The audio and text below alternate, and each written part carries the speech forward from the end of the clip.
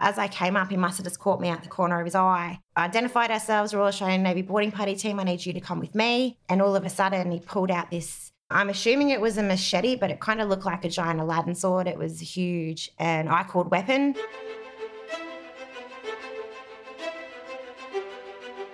Welcome to the podcast where we track down Australian war veterans, have a chat with them, and hear their stories. I'm Alex Lloyd, and this is Life on the Line. The single greatest sacrifice I've made is my family. There were a couple of public beheadings. In order to kill, you've got to be a little bit angry. Not psychotic, but just angry. We could look down Frankfurt and see it on fire. Stuff blowing up everywhere. There will be no surrender. And then they had to fight an enemy in amongst women and children in those buildings. I could never not go back. They were my friends and they felt like family. She did say, "You've changed." A soldier put everything on the line to help one of our blokes. Jodie Farmer is currently serving in the Royal Australian Navy. She welcomed me into her home to talk about her experiences at sea, including border security operations, and what it means to her to wear the uniform.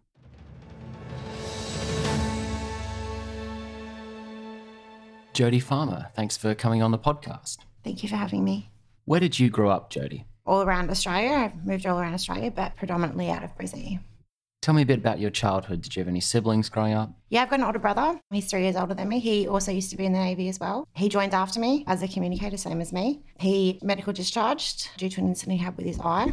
But I had a great childhood growing up, moved around a lot, went a lot of camping a fair bit, did a lot of stuff that maybe kids wouldn't normally get to do. Didn't really grow up with, dolls and girly stuff. I grew up with a pocket knife and pretty much an air rifle as well in my hands. Do you have any military history in the family? My grandfather's ex-serving Navy. He served for about 6 years. I helped with the Oberon-class submarines and the torpedo launching systems, but then, got out after about 6 years. So would that have been in the 60s? Yeah, probably 60s, late 60s. What sort of exposure did you have to the Anzac ideology or anything military growing up? Obviously, you've got your grandfather's service in the back of your mind there, but you and your brother both gravitate towards the Navy. What's the journey towards that? Well, before I joined, I did 8 years of real estate, worked in different offices throughout Brisbane. Got to a point in my life where I wanted to make a change in this world and wanted to make a difference. Wasn't actually sure how to do that. I'd always had a great admiration and interest in the Australian military. Loved being on the water, was on the water a lot when I was a kid. Decided I'd actually put my interest in with the Navy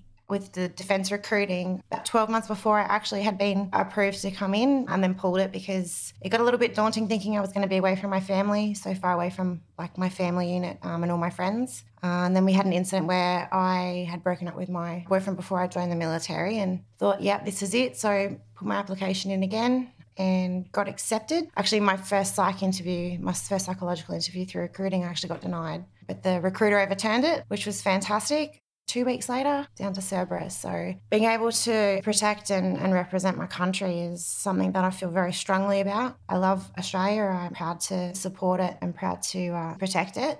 Having very minimal interaction with the Australian military, just knowing about them, seeing them on the news, seeing them around, especially on the Anzac days and stuff like that. I always looked up to people like that, thinking they've signed on that dotted line to make the ultimate sacrifice for my freedom, and I would like to do that.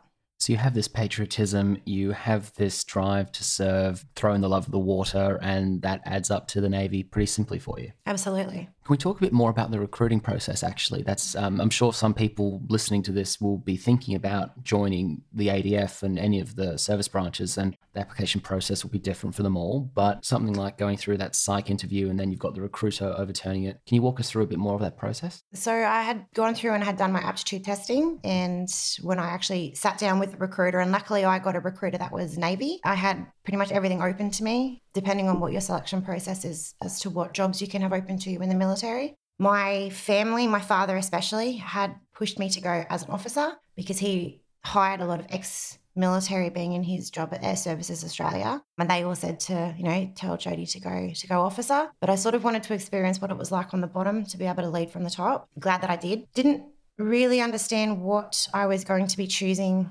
what job I wanted to do when I came in. And talking to a recruiter face-to-face was excellent, but I had the feeling that they were just trying to fill numbers as well. My recruiter was actually a communicator like I am now. So I came in as non-category specific entry. So I didn't actually have a category when I came in and got to choose it when I was in recruit school, which means I got to actually talk to people on the ground, talk to my Kellicks in recruit school, my chiefs, all that, to find out exactly what we do, what jobs are available to me. Got my 3 selections in recruit school. So I chose communicator as my first one, a combat systems operator as the second one, and a combat systems operator mine warfare for my third option. I got told when I was on my sea phase for a week, when we were out at sea on a training vessel, that I'd got communicator. So I was pretty excited about that. But going through the recruiting process was a little bit daunting to start off with, because I come from a real estate background, and them asking me to do things like, I remember I had to go through my medical and I had to be in bra and undies and duck walk around to make sure that all my joints were working and, all that sort of stuff. So that was a little bit embarrassing, but I understand why we do it. What does the psych test involve? So the psych test asks you a lot. They ask you a lot of questions, and then you actually have a one-on-one interview with a psychologist. And there was a few things that I had told him about my past, which was like over 10 years ago from that point of recruiting, that this stuff had happened. And he told me that I had behavioural issues and that I wouldn't be a good fit for the military. Because I'd also not chosen a category, I'd wanted to come in as non-category specific entry. He didn't believe that would be beneficial to defence.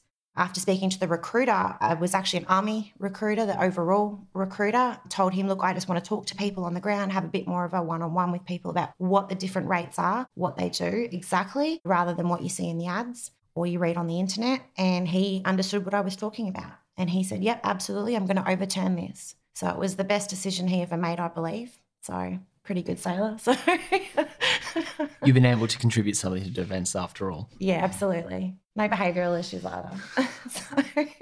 Tell me about your training, Jodie. Okay, so I did my 11 weeks of recruit school down here at Cerberus. I think it was week 3 at about 6:30 in the morning. We weren't allowed to have our phones on us during the day. I got my cabin mates to lock in my locker so I wouldn't get caught, and I was on my phone ringing my dad at 6:30 in the morning, crying my eyes out, telling him that I wanted to come home. It was very, I would say in a way, humiliating, because I was a lot older than some of the people. I was 25 when I came through, 24, 25, and I had 19, 18-year-olds running rings around me with the physical components, and that took a bit of a blow to my ego. So, rang my dad and said to him, look, I've made a mistake. I'd missed home. I want to come home. He said to me, no, you're not coming home. What are you going to do when you come back? Go into real estate? You're competing against younger guys and girls, so they might be a bit stronger, a bit faster, or just more fresh and vibrant in that sense, perhaps. But this is essentially your second career. You've had, 7 years? 8 years. 8 years of working in a corporate environment. You're going to have streaks more maturity than they do. And I'm sure that would have helped you in other ways during the training. Oh, absolutely. Yeah. I took things a lot more seriously in recruits. I obviously had a better idea of how to iron and make beds and shine shoes and stuff like that, where some of maybe the junior members didn't really. Mum normally did it for them, or so, for them to cut those apron strings was a little bit difficult for them. After I'd actually had that phone call with my dad, I went about my day, and that afternoon I got piped to our chief's office. And I'm thinking, oh my goodness, what have I done? Rock up to my chief's office, report, recruit farmer reporting as requested chief. And she said, come in, shut the door. And I'm thinking, oh my goodness, I'm in so much trouble. What have I done? And she said to me, what were you doing at 6:30 in the morning? And I was like, oh my goodness, what do I do? Do I lie? I'm not a deceitful person. I'm not going to lie. You have to have a pretty good memory to be a liar, like my dad always says. So I said, I was on my phone, chief. And she goes, I know, your dad rang me. I was mortified. I was like, oh my goodness, my dad had to ring my chief, and she said, what's going on? And I just explained to her that I found it quite difficult to be away from home, and I found it difficult to have the younger members running rings around me. We sat down, we talked about it. My divisional officer came in and he was brilliant. He sat down and talked to me about it as well. And it completely changed my whole thought process about how to attack or how to do recruit school. And after that, it made my time so much more pleasurable. Things where we were having to do leopard crawls at 4:30 in the morning in the sandpit. Normally I'm the last person that the other members have to come back and grab and bring me back into the safe bunker, as we would say. And that didn't seem so humiliating after that, because I realised then that we're a team, we're a family. We have to look after each other.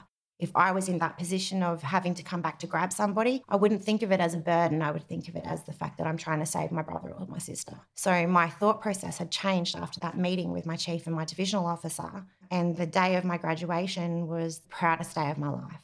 Where was your first posting? My first posting was onto HMAS Melbourne in Fleet Base East in Sydney. That's in 2009? Correct. Walk me through some of the roles and responsibilities you had on Melbourne. Well, my first 2 weeks of actually joining HMAS Melbourne, honestly, I didn't enjoy it. I thought I'd made a mistake. I didn't know what to do. I didn't know where to go. I got lost on the ship. I didn't know what pipes meant, that we're getting, piped over main broadcast. My first day, I got boned in by our buffer on board, yelling at me for not wearing a hat. I was like, it's my first day. Just give me a break. But HMAS Melbourne was going into a 6-month refit for the SM2 upgrade, for our standard missile upgrade that we were getting on Melbourne. So there was a lot of pretty much gutting the ship to be able to put it into a dry dock. So we were working out of a building once I went into dry dock, but what I'd actually done was sourced out some sea rides with other ships because I wanted to go to sea. I wanted to experience what it was like at sea. So I went on, my first time actually at sea was on HMAS Newcastle. And I think my first 24 hours out, I was sick as a dog. I was so sick. I ended up in the sick bay, giving me tablets. I had 2 bags of fluids, giving me injections just to try and stop me from feeling seasick. I thought to myself, you know what, I've lived my life on the water, like I'll be fine. No, it was as soon as we sort of got out of Sydney Heads and got into a little bit of rough seas, it was horrible. It was so consuming. Watchkeeping as well on board a ship was new to me as well. So I was used to just working, we call them day walkers, so day hands working between daylight hours. So going into watchkeeping, which, you'd have 5 hours on, 5 hours off, 7 hours on, 7 hours off, and technically only getting about 6 hours sleep a day, less sometimes. That was something new to be a part of and to get yourself into a good routine. But once you sort of got yourself into a bit of a rhythm, it was fine after that. Learning my job as a communicator and as a member of Ship's Company, I enjoyed that immensely. I loved it. I wanted to be in fire teams. I wanted to be the first one in Aqaba going down to go fight a toxic hazard. I volunteered for everything so that I could just immerse myself in what sea life is actually like.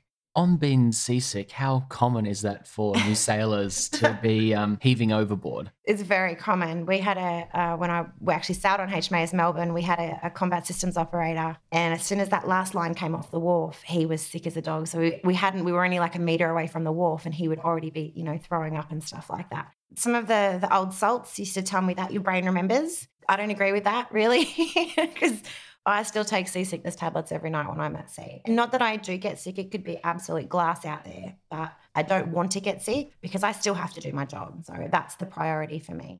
Just in terms of a day-to-day routine, you mentioned what else are you having to cram into your day? Like, is there a physical training routine you have to keep in somehow? Or are you expected to maintain fitness on your own? Yeah, so we have on board PTI, so our physical trainers, and they, depending on how long you're at sea for, as to if they hold, PT classes and stuff like that out on the flight deck. But yeah, it is individual readiness, so it is up to the member to maintain their physical fitness. It does get a little bit difficult sometimes, if you're in a bad sea state or whatever like that, to be able to go down and use the gym, which is at the aft end of the ship. So normally when you do 5s and 7s, your 7 hours on is at night time. So if it's a little bit quiet, your leading hand of the watchers might be able to send you down to the gym or anything like that if nothing's going on. My first time out actually was on Newcastle. CF36 had just happened, the one where patrol boat boarding teams had boarded a vessel. The personnel that were on board the vessel had lit the fumes of some petrol coming out of their engines and had blown the boat up.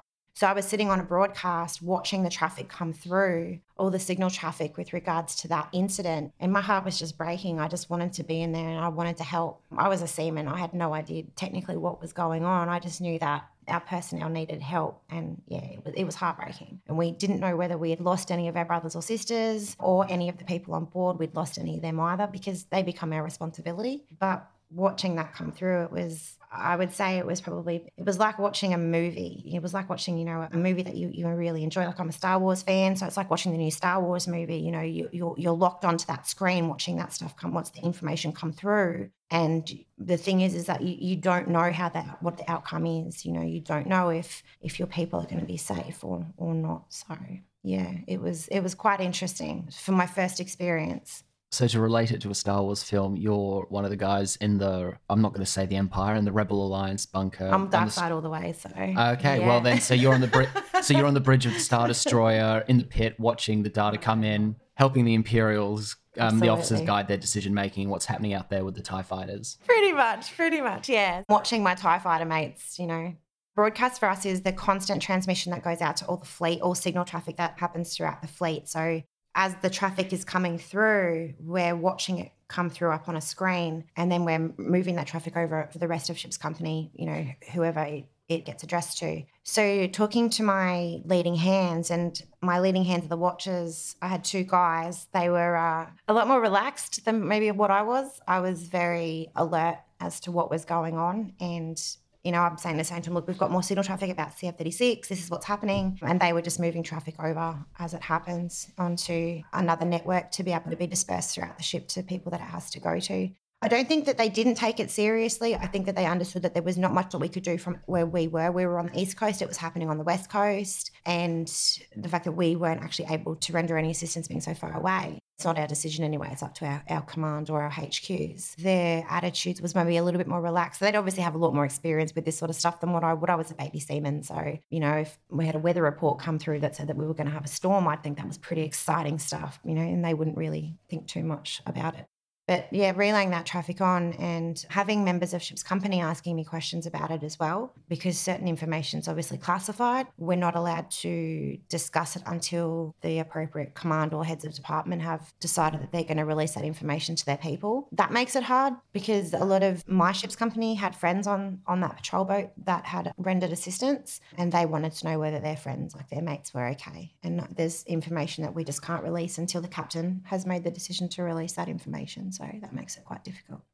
You mentioned earlier toxic hazards and fire teams. Can you tell me about some of those experiences? And that might be Newcastle, that might be Darwin, whatever you think's the best story to tell. So when I was on HMAS Melbourne, I was a part of what's called Standing Sea Fire and Emergency Party. So they're the ones that are the first responders through our day working hours. And then after hours, we have what's called SHIRT, Silent Hours Emergency Response Team. So they action that. As soon as an alarm goes off, they're the first ones on scene, which gives our Standing Sea Fire and Emergency Party time to get down to the scene to roll in over the top of them. I think one of the funniest experience I ever had was we were running an exercise in one of the aft CHT compartments, which is where our toilet waste gets managed. And they had the exercise that we had a crack in one of the flanges there, and there was toxic gas. That's a toxic hazard, yep. Yeah, toxic gas coming out, and we'd had a sailor that was down there conducting their duties and got knocked out. So we had a casualty in that compartment too. So as I rocked on down there to the scene, I ended up having to come in as Team 3, which is casualty evacuation. And the girl that came in behind me was probably a little bit smaller than me too. And they said, yep, Team 3, in you go. They checked us, made sure we were all good to go. We got down to the scene. We bagged our casualty. The casualty that we had to evacuate from that compartment through an entire deck, the guy was about 130 kilos. So 2 females trying to do a hose lift or a drag of this gentleman was near impossible. So they ended up having to send another team in to help us out. It was just funny because they sent the 2 smallest girls in to go and take this 130 kilo guy out. So we were just like, really? Sounds like a practical joke setup. It kind of does, doesn't it? Yeah, but it was, it was a good learning curve for us actually because if it is a safeguard incident, if I get down there and I realise that I'm not going to be able to physically move this guy or move this girl that's, too heavy or whatnot, then I know that I can turn to my scene ICs and say to them, hey, we need more people down here. And the problem with that compartment too was there was actually no lifting strop. We have a professional lifting strop that enables us to be able to remove people from compartments. And there was no lifting strop in this particular compartment. You had to drop flaps down on a ladder bay and do a hose lift and pull them out using a fire hose, which is so difficult as it is with a light person. I'm not saying this guy was fat or anything. He was actually a very big boy. But he's 130 kilos. 130 kilos, yeah, but I'm assuming that was all of, muscle steel. Oh, God, I hope he's not listening. He'll know who he is.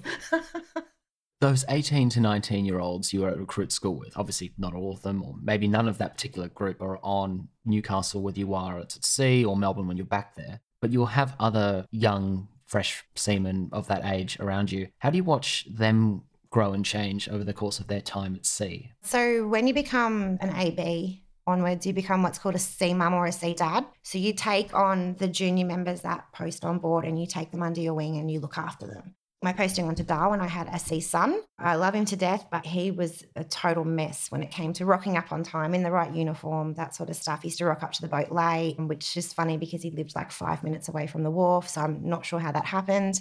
But watching him grow and watching my other sea daughters grow as well, It's a really rewarding experience, but you do take on a lot when it comes to them as well. So you take on the good and you also take on their bad. So if they're having a hard time in their personal life, then that affects you as well because you want them to be happy. It's like as if they're biologically your daughter or your son, so when stuff happens to them, you take that on yourself and you hurt for them, or you cheer for them or anything like that. You're happy with them. So working down here at Cerberus and as an instructor and watching the trainees go from start where they're fresh-faced, they have no idea what it's like to be a communicator, and you get to spin like your worries with them and you see that excitement in their face. They're so excited just to get into the fleet, to get going. And then you watch them grow throughout their course and you have what we have called a light bulb moment where you're teaching them a module, they're struggling, and then you explain it in a different way to them. And then all of a sudden, bing, they get it. And that light bulb moment is really, really rewarding because you're like, oh, I did that. I taught them that. You still keep in contact with them when they get in the fleet and you get to see about their adventures. And I'm excited for all the trainees that come through because they have their whole career ahead of them. They have all new adventures and new experiences. If I could go back and start from the start again, I wouldn't change anything, but I would think I would relish and appreciate my experiences so much more because they were exciting. I don't know too many of my girlfriends that have done stuff that I've done. It's also a real career of growth in that you're walking around the ship and you're not understanding what's been said over the pipes and stuff like that. But then the ship, you get to understand it, how it operates. You get to understand the atmosphere. It's see how this great vessel actually is. It's like a complex organism and it's all working and functioning together. And that comfort of life on the sea really crystallizes for you with time and experience. Your ship's company, it's a family. We all look after each other. You have the one cousin that you don't like or in the family, or the auntie or the uncle that you don't like in the family. But if you're in a port somewhere and anyone messes with any part of your family, you're going to protect that person. And whether you like them or not, they're a part of your family. And that's evident through any of the platforms that I've been on and any of the postings that I've been on. Are there any highlight experiences from your time at HMAS Darwin you'd like to share? We did some scattering of the ashes at sea, which was quite moving. We did that just off Newcastle. We had the families on the beach and we were in quite close, and there were 6 ashes that we had to scatter. Unfortunately, it had started to rain while we were falling in out there. We're all in full ceremonials. And as the padre was trying to empty the ashes over the side, unfortunately the wind caught it and we got covered in a lot of ash. The families were very appreciative of, being able to scatter their loved ones at sea. And after HMAS Darwin, Jody, you're posted to Operation Resolute. Give me a bit of context for the operation and then specifically what ship you're on and your roles and responsibilities and some highlight experiences. Operation Resolute is to do with border protection, so protecting Australia's borders from illegal entry vessels, foreign fishing vessels and drug boats. Previously, we used to be multi-crewing. So we'd be in Cairns, we had 6 Ardent crews and they would rotate through 4 boats, HMAS Wollongong, Childers, Launceston and Bundaberg before she burnt down. We would have a vessel for about 2 months. So we'd rotate onto a vessel, have it for 2 months, which would be out on the line, which is on the western coast, out either at Ashmore Reef, Christmas Island, or down to Cocos Keeling. Pretty much riding the line back and forth, trying to wait for an intercept of any vessels. And then we would have a month off, which we wouldn't have a boat. We'd be put into a crew facility. So we'd still turn to every day and do our jobs, but we would be doing them in a building instead of on a vessel. So my job on board Ardent when I was on a ship, when I was on Ardent 1, was the AB communicator on there. I dealt with all of the networks, so the computer networks on board, visual signalling, so flags, Morse code via flashing light, all the connectivity to shore, ship to ship. Did my first boarding on Ardent 1. It was boarding just off Christmas Island. It was a nighttime board. The vessel was dead in the water and it was taking on water. So it was across the swell too, and we had about 4 metre swells at the time, so it was pretty hairy. We went to do the boarding. The vessel was rocking that much because of the swell that you can see the backbone of the hull. I was a part of a sweep team then, so not a comms number on the boarding team, an actual sweep team to go and sweep the vessel to make sure that we've located everybody on board so that if anyone ends up in the water, then we can account for everybody and, checking for dangerous goods, all that sort of stuff. I remember rocking up to the side of the boat that we were about to board. We were in one of the ribs and the boat was rocking that much. I'm thinking to myself, my goodness, I have no idea how I'm going to get on this boat. And I ended up just chucking my arms in the air, and the guys from my boarding team just picked me up and just put me on the boat, pulled me up on board and was going through. And for my first boarding, I was terrified. I looked at everybody on there like they wanted to hurt me because I had not experienced anything like this before. It was my first ever boarding. And all the briefings we get as well, they don't sort of tell you to expect the worst, but they give you the worst case scenarios to better prepare you for what you're going to experience on these boardings. I think the worst part of that, though, was seeing the children. There was children on board that didn't have life jackets on, and the conditions on board were just disgusting. It was... So this is a people smuggling vessel? It was, yeah. It was an illegal entry vessel. So I think there was about 78 people on this boat that probably could have fit about 15. So it was very cramped, very tight. We managed to get...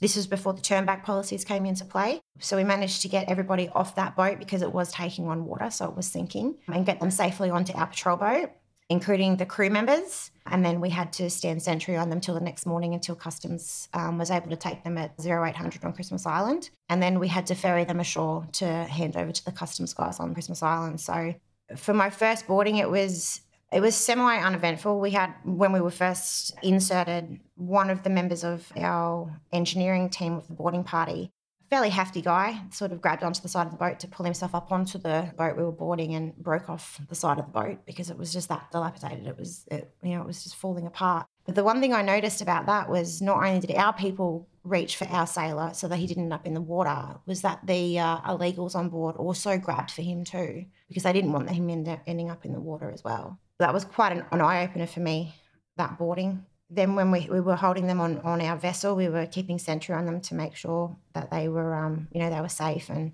everything. And we normally take their bags off them as well, so if they have any weapons or anything in there, they're not going to harm us or harm other people or anything like that. And the next morning, we were handing out their bags back to them just before we were about to transfer them over to the Customs guys. And we'd already fed them as well. We always, if we keep them for a period of time, we always give them water and we always give them food. And we've got baby formula on board if there's any children.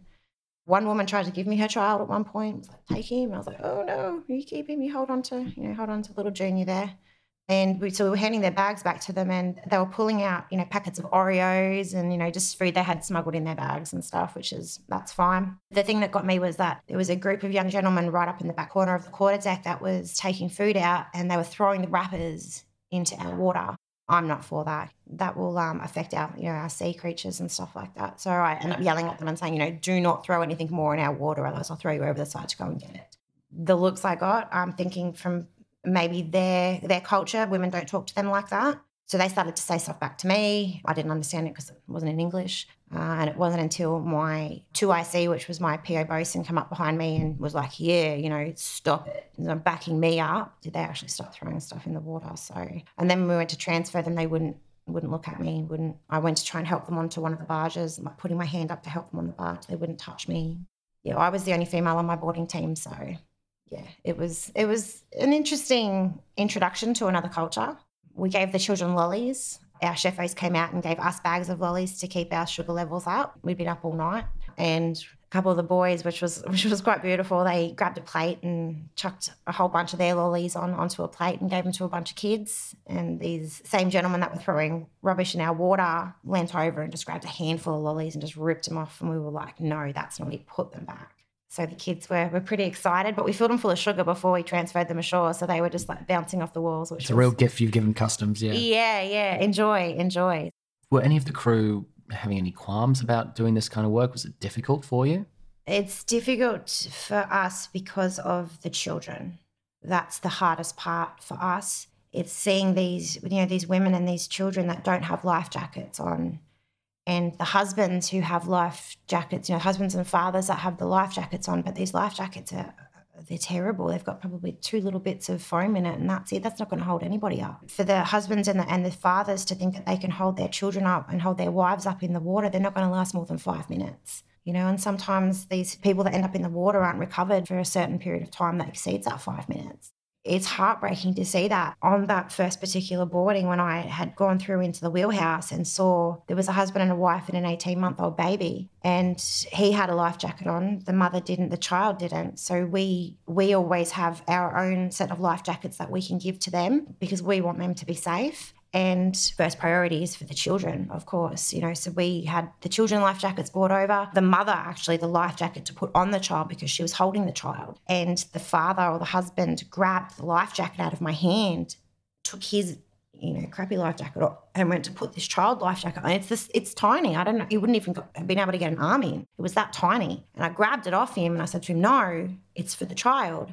Grabbed it back, gave it to the mother again, and he grabbed it off her again. And I ended up having to stand in between them until the mother had put the life jacket on the child, because the husbands or the fathers believe that they'll be able to be strong enough to hold their loved ones up in the water. And that's just not the case at all. Some of the people can't even swim.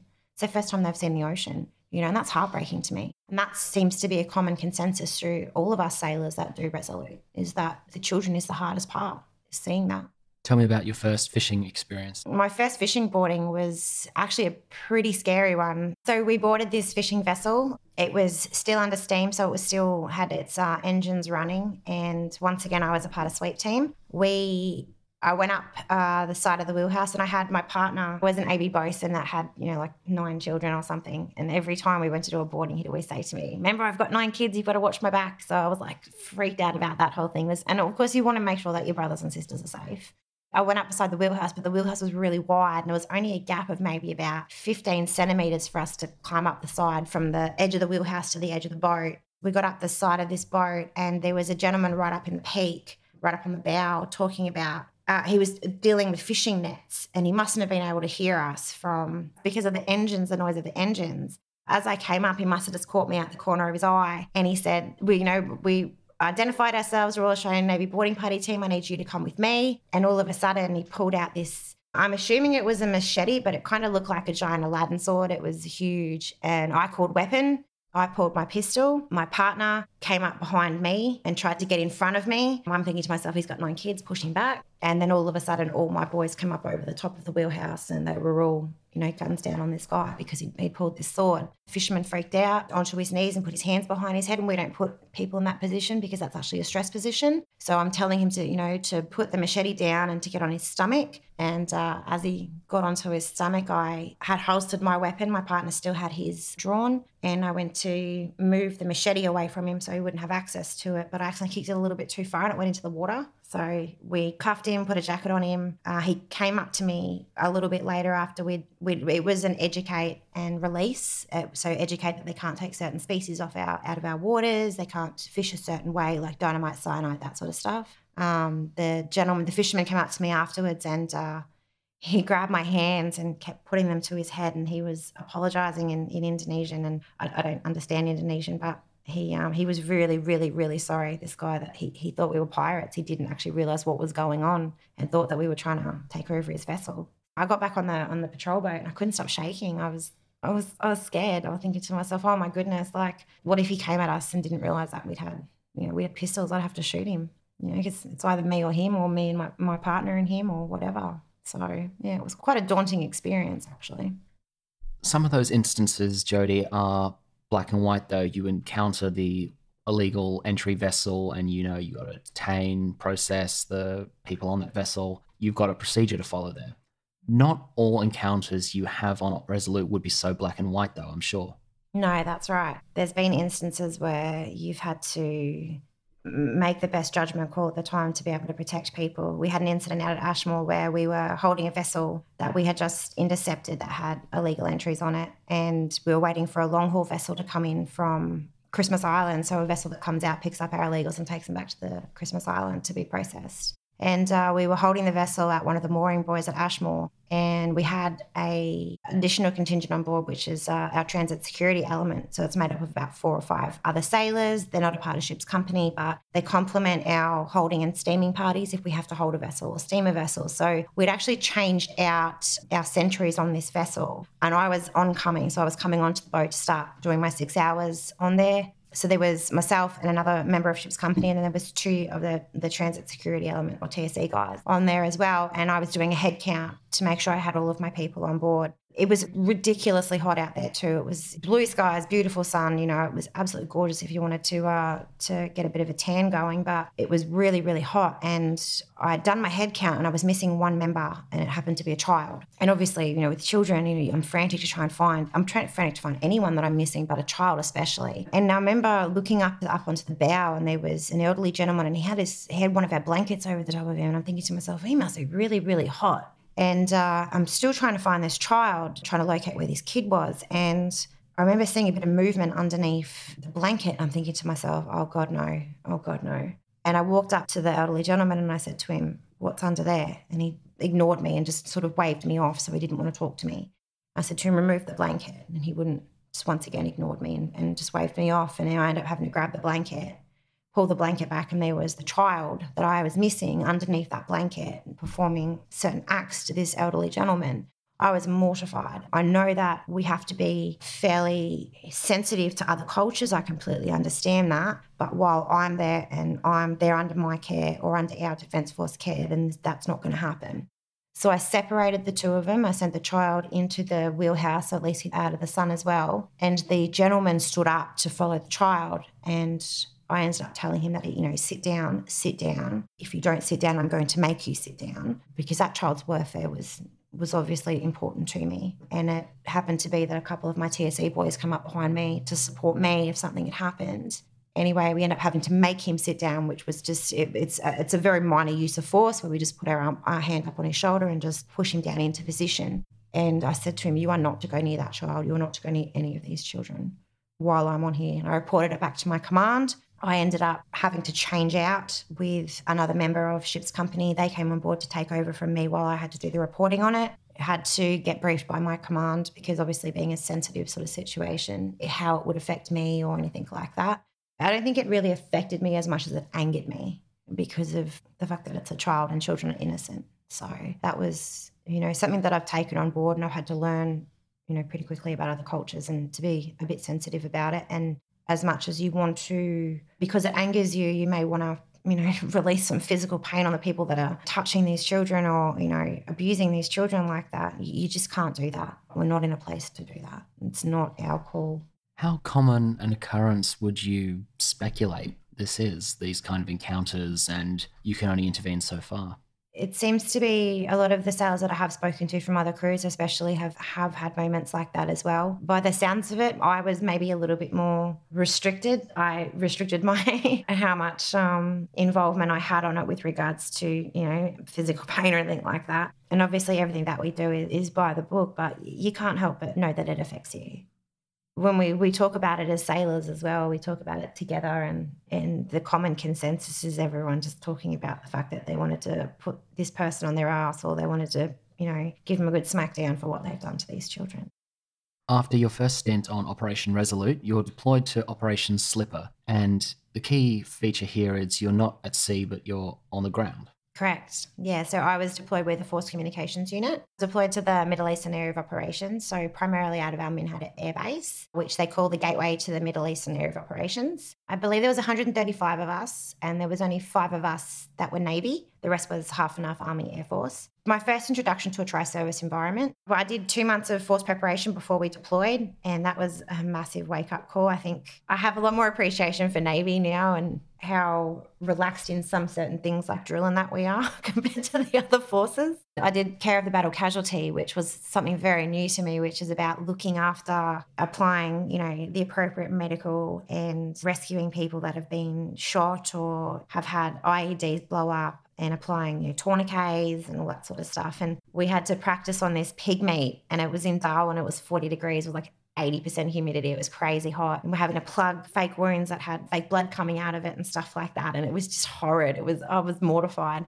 And then we had to go on these things called the playgrounds, and they simulate an environment for us. And the first one, they put 2 Navy guys in the same squad. So there was like myself and the other AV, and then there was a warrant officer Army warrant officer and 2, I think it was an Army corporal and an Army private, and they're used to field stuff. They're used to this running around on the ground. We're a seagoing folk, so we know nothing about this stuff. And they've got these playgrounds set up. And for the first one, they made the other AB a section commander. So he was the one that was taking charge of us and pushing us out. It's all about, giving covering fire to get our people that may have been injured and getting them back behind safe lines so we can apply first aid to them. So it was a bit of a new experience for us. But so the first one we went out on, and it was like a Three Stooges act for me. It was so embarrassing. But for the first one, we were all behind these. We walked out to the first playground, and there was these 2 Army guys up ahead, and they're like, "Hey, going, come on down." And we're like, "Yeah, no worries." Went to go down there, and all of a sudden, Armageddon happened. The 2 game players up the front, they dropped. They had been shot or anything like that. We had firings going on over the top. We had stuff blowing up everywhere. We were firing blanks, but we managed to hide behind these haystacks, where the haystacks were classified as solid objects for us to hide behind. And I was on the left-hand side of the section commander, and the other guys were on the right-hand side.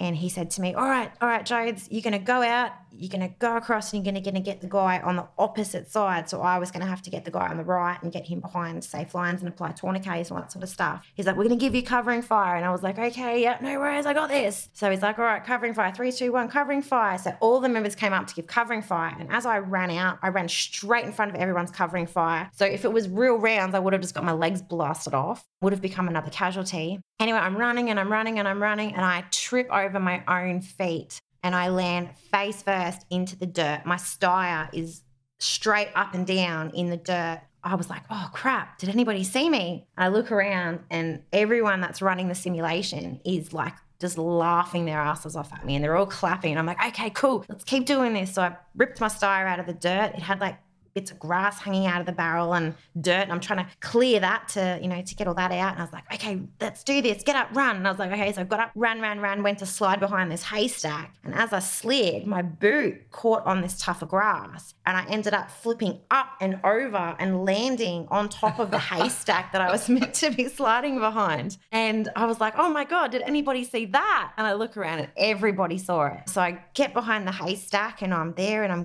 covering fire, and the casualties only about a couple of meters away from me. And I said to him, all right, where are you shot, mate? And he's like, I'm shot in the arm. And I was like, well, good, your legs still work, get your ass back here. And he was like, okay, cool down, calm down. So he gets back there, and we get a tourniquet on him, and we get him safe. We had to drag him back behind safe lines, and I was exhausted by the end of that. You've been doing a lot of acrobatics. Oh, yeah, it was pretty much a source of entertainment for everybody watching. So, and it was video recorded too, so that was even more embarrassing. Was the title of this short film What Happens When You Put a Sailor on the Land? Exactly, that's exactly right. This is why sailors don't do shore stuff.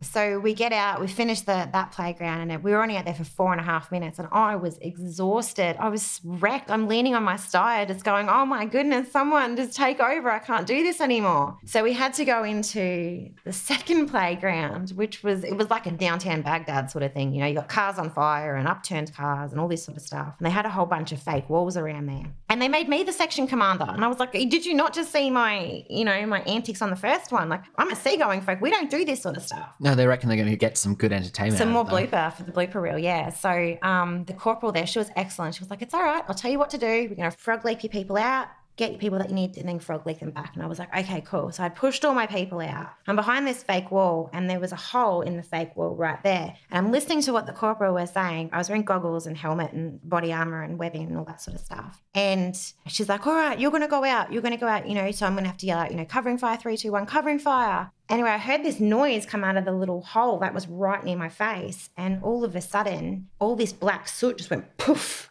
And I had my mouth open, and it all went inside my mouth and all over my face. So what it was doing was simulating rounds on the other side of the wall. And as I turned around and looked at the corporal, I've just gone and like blown out, and all this black soot has just come out of my mouth. She's wetting herself laughing. She's had to wipe my goggles off, and then she's like, go. So I've run out, and I've slid in beside the other AB. We're releasing rounds, firing blanks, but because we're firing blanks, the stires keep jamming. So we're having to do a stoppage like every, 10 to 15 seconds. I was exhausted at this point. Anyway, so I'm sitting there with the other AB, and we're firing away, and I called a stoppage. And he came up he just cleared a stoppage, and he came up to start firing, and I was trying to clear mine. And I looked up at him, and I was like, oh my God, this is hectic. And he looked down at me, and he's like, yeah, I'm exhausted. I was like, I know, right? And he turns and looked at me, and he's like, killing himself laughing. You got black stuff all in your teeth, and it was all the soot. And it did not come out of my teeth for like 3 days. It was stuck in my teeth for 3 days. I brushed and I tried to get so much of that stuff out. Anyway, by the end of it, I was known as like the soot girl. And we were 5 minutes on that playground and I was wrecked. I was so tired. I slept so well that night. I was exhausted and I'm thinking to myself, is this what the army has to do? This is crazy. Then they took us on a pack march around Robinson Barracks. We're running and all us Navy kids are at the back because we're not used to doing this stuff. It's 40 degrees. The sun's, it's like 2 o'clock in the afternoon. It's the sun's at its optimal. You know, what are you doing to us? So we were absolutely exhausted.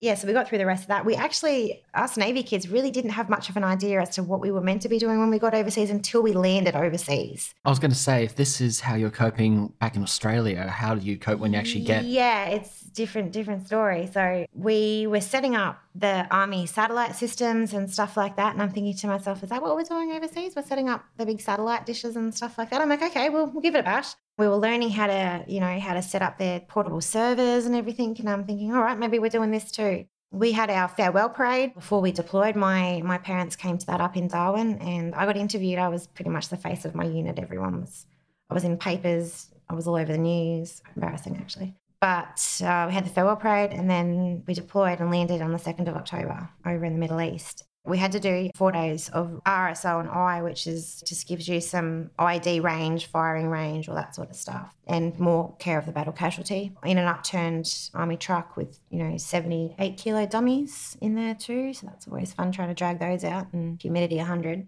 But we went on the IED range and we were sitting there getting our briefing and I was the very closest person to the IED range and they decided to just blow something up right next to me. Oh my God, I freaked out. I was like, what the hell? Everyone was laughing and I was laughing too, but then I was sort of like, oh my goodness, that was so close. And then we had to go out in the ID range and have a look around there and see what, they were trying to give us an idea of what to look for when it comes to IEDs and trigger lines and all that sort of stuff. And it was something so stupid, like a bit of alfoil that catches the light. It catches people's attention. They might go and pick it up thinking, it could be money or something like that. And all of a sudden it's attached to a trigger line and boom, up everything goes. So that was quite interesting, learning about that side of the fence as well.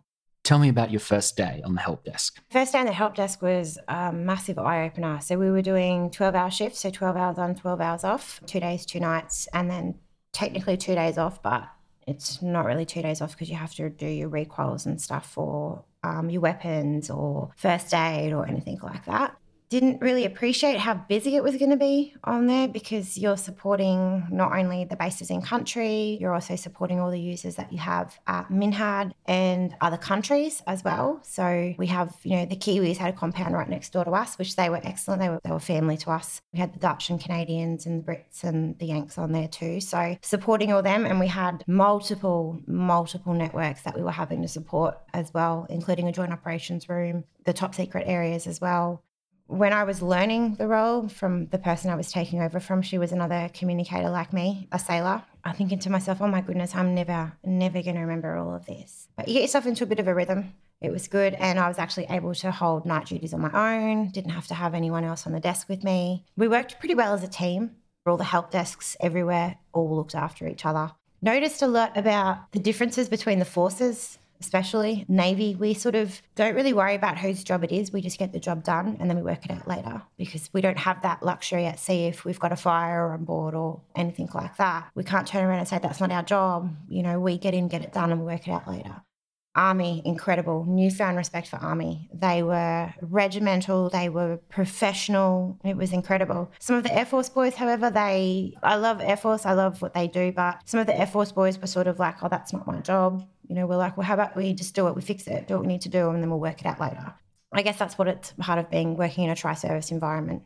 I just couldn't get over how incredibly busy it was. And in a 12-hour shift, there were days when we wouldn't get a lunch break because we were just that busy. You couldn't leave the desk. We would have a toilet break once every 12 hours because it was just that busy. And when something happened in country, we would go into a comms lockdown. That just increased our workload, and it was just incredibly busy. It was a really interesting experience to understand how much the knowledge level between the different forces as well, about how much Army gets taught compared to how much Navy gets taught about the same programs or same software. These people that I deployed with, they're my family now. I have nothing but love for them, and they've supported me overseas. So especially moments that were extremely, extremely emotional and trying for me. Would one of those moments have been the death of Corporal Scott Smith? Yeah, so Corporal Smith was my first ramp ceremony. So when we get to send our fallen brother or sister back to Australia, we're the last point at Minhad before they head back to Australia. I didn't know the corporal, but he was a brother, and I did the catapult party for his memorial before we sent him home and the honour guard, and it was extremely emotional. His parents had sent him away to go and serve his country, and they were receiving him back in a box, and that to me was just heartbreaking. I remember standing on the tarmac at Minhad while we were putting him onto the back of a plane, and we were all at attention and we were all saluting, and I couldn't stop crying just thinking about his family and, you know, how his mother would never be able to hug him again. And, you know, that's just heartbreaking to me. If I'd passed him in the street, wouldn't have known him. But it's not the point. The point is he was a brother in uniform, and we were sending him home to his family in a box. He has a memorial at the Australian War Museum, and we got to go there in 2016. I got to see his memorial. It was pretty emotional having that connection with him. One of my sea daughters, actually, she went and grabbed me a poppy to put on his memorial. Beautiful that he's being remembered that way, and he'll always be remembered in my heart because it was an incredibly moving and, emotional time. Speaking of family, let's talk about your actual family. Your grandfather, who served also in the Navy, has seen you join and have years of service at Resolute, and by this point you're deployed to the Middle East as well. I'm sure he was very proud of his granddaughter and grandson serving the country. Yeah, my grandfather passed away while I was on force preparation before I deployed. Unfortunately, I wasn't actually able to go to his funeral because we were moments away from deploying. But he had been at my recruit school graduation. He had watched my brother graduate from recruit school as well. Unfortunately, in the later years of his life, he had suffered from Alzheimer's and vascular dementia. So there was a point there where he still believed he was in the military, and he hadn't been in for 20 years or something, 10, 20 years. That was heartbreaking to see such a strong man deteriorate like that, and it was heartbreaking that I couldn't go to his funeral. But I do believe that he was honoured with regards to his naval service pretty well. My brother went, and they had an ensign on his coffin and everything for him, so that was brilliant. But still heartbreaking that I couldn't go. Everyone in the family understood. Did you observe an Anzac Day or Remembrance Day while on deployment? Yeah, absolutely. We got to have a small contingent that got to attend an Anzac Day in Kuwait. It was an incredible experience. Being my first time overseas, actually going to the MEO and then getting to go to Kuwait, I think I was pretty lucky. But the first day we landed, we got to the hotel that the ceremony was going to be conducted, and we landed the day before Anzac Day. And we were about to do a practice run of catapult party. The moment that we were about to step off, we had automatic gunfire going off outside the front of the hotel. And I'm thinking, we were meant to go out that night and just experience and have a look around Kuwait and see what was going on. And I thought to myself, I'm not going out there. I'm going to stay in here. Anzac Day in Kuwait was absolutely incredible. It was amazing. We got treated like rock stars. Everyone wanted photos with us. I did autographs. It was crazy. We got treated like rock stars. So it was a really moving experience to have that, and to have it in a country that I'd never been to before, and to represent my country in something like that. We had a bit of a funny moment actually when the Turkish representative was reading out. We were at rest on arms, so we were, face head down. We didn't have any weaponry. It was just straight drill. The Turkish representative came up and gave his speech, and what he meant to say was the Australians and the New Zealanders, they fought. But because of the language barrier and a very strong accent, he accidentally said the Australians and the New Zealanders, they fought. And we're trying to be serious. This is a serious thing. But some of us got the giggles while we were, it was pretty disrespectful in some way, but it was something that you just couldn't stop. So we had to sort of realign ourselves again. And once you get the giggles, it's hard to shake. It is, yeah. But then so did the crowd as well. And there was probably about 200 to 300 people that were there, including other military forces. You serve in Operation Resolute for a total of 5 years, and you've already shared with me some significant stories from your first deployment. Can you share with me any more stories, either from that one or the ones that followed your time in the Middle East, that made an impression on you? Yeah, well, there was a boarding that we had done out at Ashmore, and before the turnback policies came into play, we used to take the illegal entries off, like the illegal people off the vessels, and take them to get them processed through customs. And then the vessels, if they're unseaworthy, we normally gut them to make sure there's nothing that's going to hurt our waters and any of our animals, and then we'll sink them. And there was a point where we'd had this vessel that we were towing out to go and sink, and our technical department was on board prepping that boat to sink. And as we were leaving the vicinity, we were sailing past the vessel that we just offloaded the illegals onto. We were playing the YMCA over the pipe, so it was on the upper decks as well. And there's my charge, which is the chief stoker, sitting on top of the boat doing the YMCA while we were passing all the other vessels and the illegals. When we were doing a sinking on a Sri Lankan vessel, they let me have a shoot of a 50 cal, and they gave me 1,000 rounds, and I don't think one round hit the vessel to try and sink it. So it's pretty good that I'm a communicator that doesn't have to swing off a 50 cal.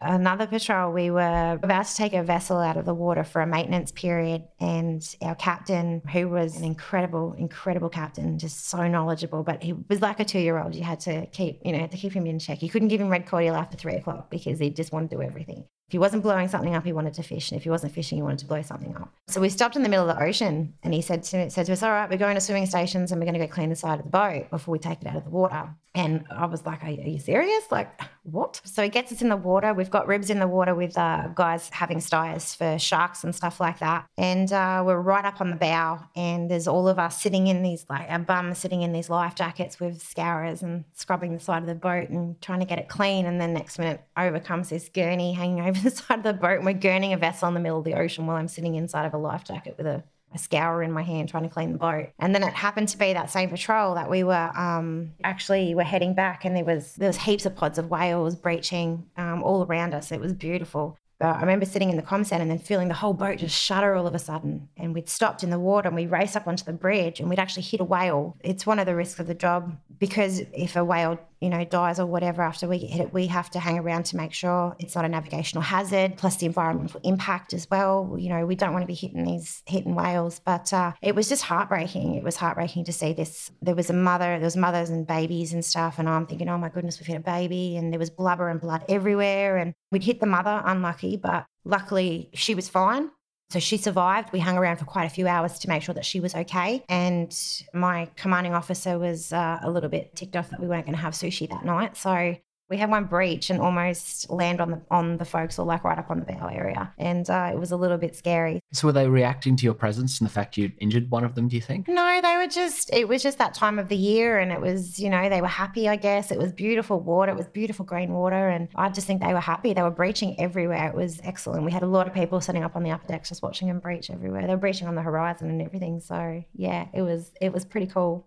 How did things change for you once the turnback policy was introduced? The boats obviously slowed down quite considerably, which, is a good thing in a way, because, we don't have so many illegals coming into this country. We also don't have a lot of people dying at sea, which is, it's a horrible thing to have to deal with that. But at the same time, our time out there, I'm not going to say it's boring. It's just we have a mission, and our mission is to protect our borders and intercept. And sometimes you're sitting out there for months and nothing's sort of going on. So you're going from boarding, 4 in 2 days to boarding maybe 1 a month or 1 every 2 months. Yeah, it can sometimes get a little bit monotonous, I guess. You finished your time on Operation Resolute in 2016, and as we touched on earlier, you're now an instructor. Can you tell me more about that? For my last 12 months up on Resolute, I had spent about 3 weeks in total at home. Just got a bit burnt out, like most sailors do on patrol boats. 5 years as well. Yeah, including an 8-month deployment in that, sorry. So we all just sort of got burnt out. So I just needed a bit of shore time. Still wanted to make a difference. So I got offered to come down to Cerberus and be an instructor at communication school. Everyone said to me it's going to be so rewarding. My father used to be an instructor in civilian world, so he said to me it's going to be pretty rewarding, and didn't really understand that until I started instructing and got my first divisional class. And yeah, it was to watch them grow. It is massively rewarding, and watching them in the fleet, and then you get to hear about their adventures, and it's exciting for them. I get excited for them. I feel for them too. So if they fail an assessment, I feel bad for them and I feel hurt for them because I know that they're disappointed in themselves and they've worked so hard for all this. But we're trying to produce the best communicators we can to put into the fleet. That's what we're trying to achieve down at Comm School. So my first 12 months was insane. I was so busy. I was working from home. Even on days off that I'd had, I was still working. I was running divisional classes and full-time instruction. Divisional classes is you look after, 16 bodies, so 16 trainees, everything to do with, leave applications to change of names to, categorisation with regards to if someone gets a partner and they want to get that partner recognised through defence. And then postings as well, so helping with their postings, anything really. And you wouldn't think that it would be a lot it wouldn't be so full on being an adult learning environment and the fact that they are adults, but we've got to remember that they're still green, they're still fairly new to the ways of defence, and this is what we're meant to be teaching them. And we have a lot of influence over them as well, being instructors. We have a lot of influence on their outlook on all their expectations. I'm very positive about my time in the Navy and very positive about being a communicator. And so I'm very excited for all of them about anything that they get to do. And I still get messages now from my previous trainees that said, you were right, you were right. We love doing flag deck. We love being out on a 10-inch light flashing Morse code at 2 a.m. This isn't a normal job, what we do. It's not necessarily a career, it's a lifestyle for us. We become Navy. It's what we live, eat and breathe. And for these guys that don't know what to expect, I remember when I was a trainee and I just wanted to know everything about everything because I was terrified to get into the fleet. And, when you're at Cerberus, you go through recruit school and you get to the senior division and you're a big fish in a small pond, and then you get into cat school and you start off being a small fish in a big pond until you become the senior. You've been there for a while. Once again, then you become a big fish in a small pond, but then you get into the fleet and you're a tadpole in an ocean. It's huge, you've got so much more stuff that you need to know. So I try to impart that wisdom onto them and knowledge to say, look, make sure you wear your hat when you get off the gangway. This is what watches means. This is what's going to happen. This is how you're going to be. Make sure you take this to sea with you. It's just stuff that you don't get told that's not down in a publication. Something as simple as the day that you get there before, if you're about to sail, make sure you make your rack, make sure you make your bed before you go on watch, because if you come back off watch at midnight or something, and you want to get into your rack and you have to make your rack, you're going to wake people up around you. If you're going to have lollies in your rack, because everyone has lollies in their rack, you can go to any rack and pull out any lollies anywhere, really. Making sure they don't have wrappers on them, something stupid like that, because you'll wake people up. Just little things as well. The fact that, they're going to get frustrated on their first postings and stuff like that because they're not going to know what pipes mean.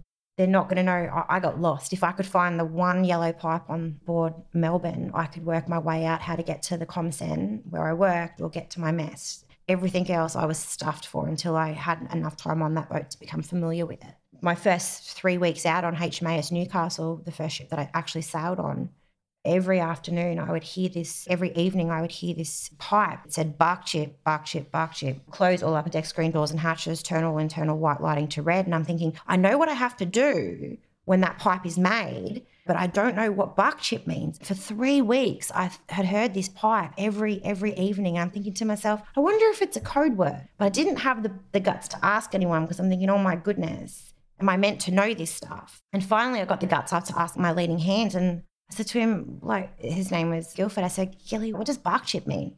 He's like, what are you talking about? And I said, that pipe that we just heard. I said, what does bark chip mean? And after he got up off the floor laughing at me, he turned around and said, it was darkened ship. We turn all the white lighting to red so that we're not being able to be intercepted or seen up on the, because white light can be seen at nighttime. And I was like, oh my goodness, I'm so embarrassed. So telling the troops, telling my trainees that it's okay to ask questions, it's okay not to know something. You have, the best rank is at that seaman rank because you can ask lots of questions. Being able to impart that sort of knowledge onto them, I did it on Thursday actually with my divisional class I have at the moment, was telling them stuff about what to take to sea, what watches mean, what you do during the watches, all that sort of stuff. And they're like, oh, I wish we'd never get told this stuff. They never got told that information. So being able to impart that sort of knowledge on them was excellent. We're recording this conversation in November 2018, so you've been in the Navy 10 years now. You joined because you wanted to make a difference. Do you feel you've been doing that? Absolutely. Operation Resolute, definitely. Protecting Australia's borders. Operation Slipper, absolutely. Representing my country. And definitely down here at Communications School. And you've not lost that drive to keep giving? No way. not at all. What do you want your next adventure to be, Jodie? Well, my next adventure I'm looking at, so keen to go back to sea. It's not even funny. Like I love my sea time. I love being on the water. It's its own world out there. But I'm also looking at a transfer of category over to a naval police coxswain. So always wanted to be a copper, always. I'd actually applied to be a copper before I applied for the Navy, but got denied because I had too many speeding fines. Apparently it shows a lack of respect for the law. Me, I think it just shows that I can handle a car at high speeds. But anyway. But due to some incidents that happened when I was overseas, I am not that keen on having a weapon on my hip 24/7. So joining as a naval police coxswain would be a really, really great experience for me. Plus the way that the military police world is going at the moment, how they're going to be going under a joint. So all the three forces are going to be working together. That's exciting. Jodie, I asked to interview you for this podcast because you're a modern sailor, you've had a range of operational experiences, and you've seen and done a lot. Being a female service person, do you get asked the what's it like being a woman in defence question a lot? Yeah, I do. And the same answer every time. It's not about whether you're male or female. It's about do your job and do it right. Looking back over the last 10 years of your career, how do you think you've changed? A stronger person in myself. A lot more assured, a lot more confident. I have a lot more belief now that nothing can stop me, no matter what I want to do, what I want to achieve in my life. The friendships and the relationships I've made and the experiences I've had just add to that. And I couldn't do what I do if I didn't have the support of my family and my friends and the Australian public in general, because we are constantly thanked for our service, and it's humbling and it's beautiful to see. Well, Jodie, thank you for your service and for your time today. Thank you.